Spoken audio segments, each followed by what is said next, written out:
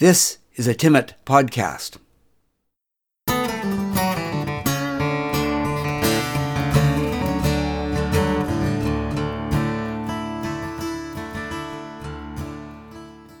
This podcast is part of the series On the Marge. This episode is part of the second series. Chronologically, it falls somewhere before episode 35. The title of this episode is No Camel for Me. No camel for me. One of the things I like about our area in Porter Creek is that we're surrounded by cultured, literate people. Okay, well, I do know everyone on Walnut Crescent and some others on adjoining streets. I admit that I don't know for sure that everyone is cultured and literate. But the Little Free Library gives me a good idea.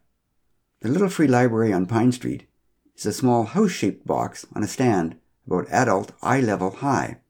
It has a little glass door and 2 shelves inside. The shelves are full of books. The idea is that if you see a book you want, you just take it. And if you have a book you don't need, you leave it in the little library for somebody else. Because I walk past the little library at least twice a week en route to the Super A to get the newspaper, I stop quite often and check out the books.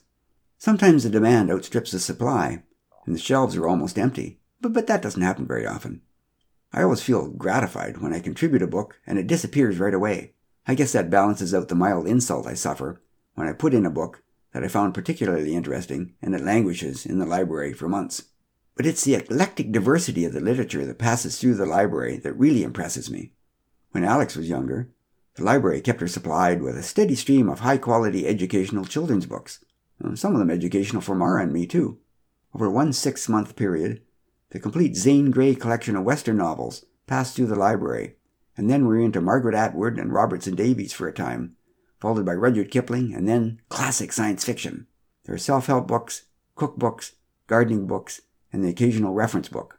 And of course, books that I've never heard of, but that I read anyway, are really fun, not only for the books themselves, but also for the wonder about which of my neighbors contributed them to the little library.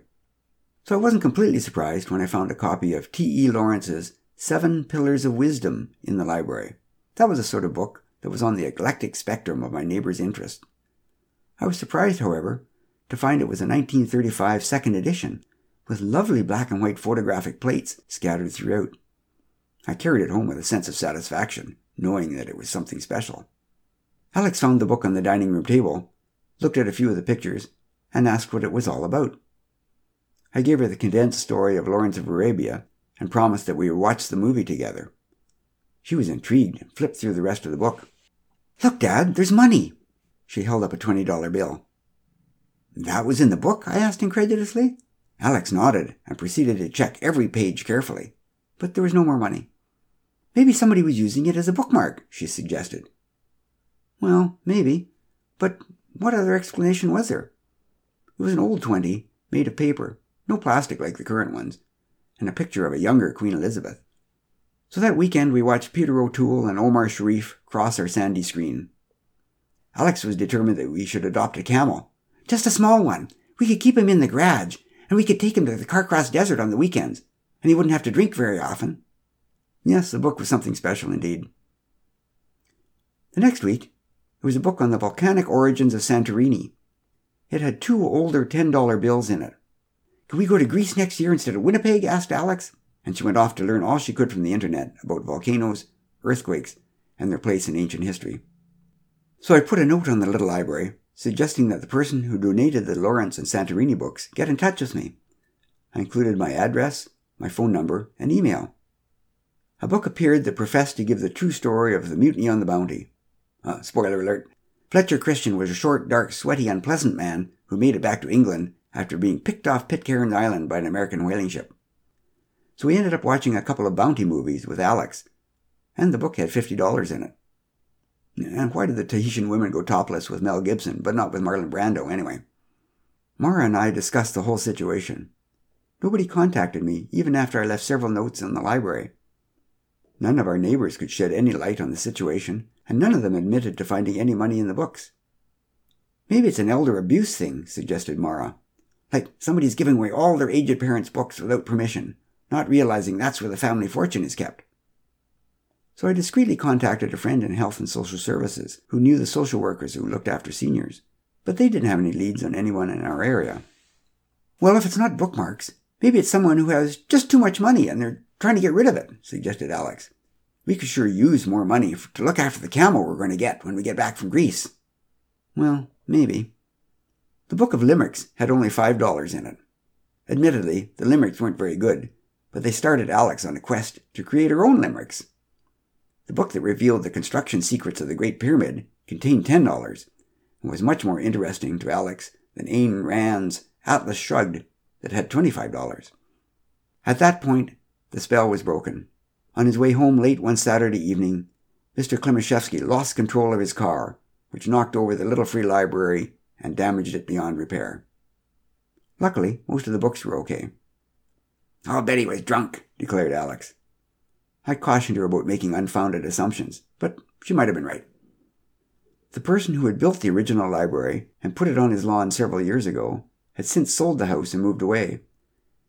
The current owner tolerated the library, but showed no enthusiasm for rebuilding it, so Dave McPherson and I built a new and much better replacement. It had 3 shelves instead of 2, and was deeper to accommodate the big picture books that sometimes found their way there. We used only the best quality materials that I paid for, using the money that the library itself had contributed via T.E. Lawrence and Ayn Rand. The new library was a success.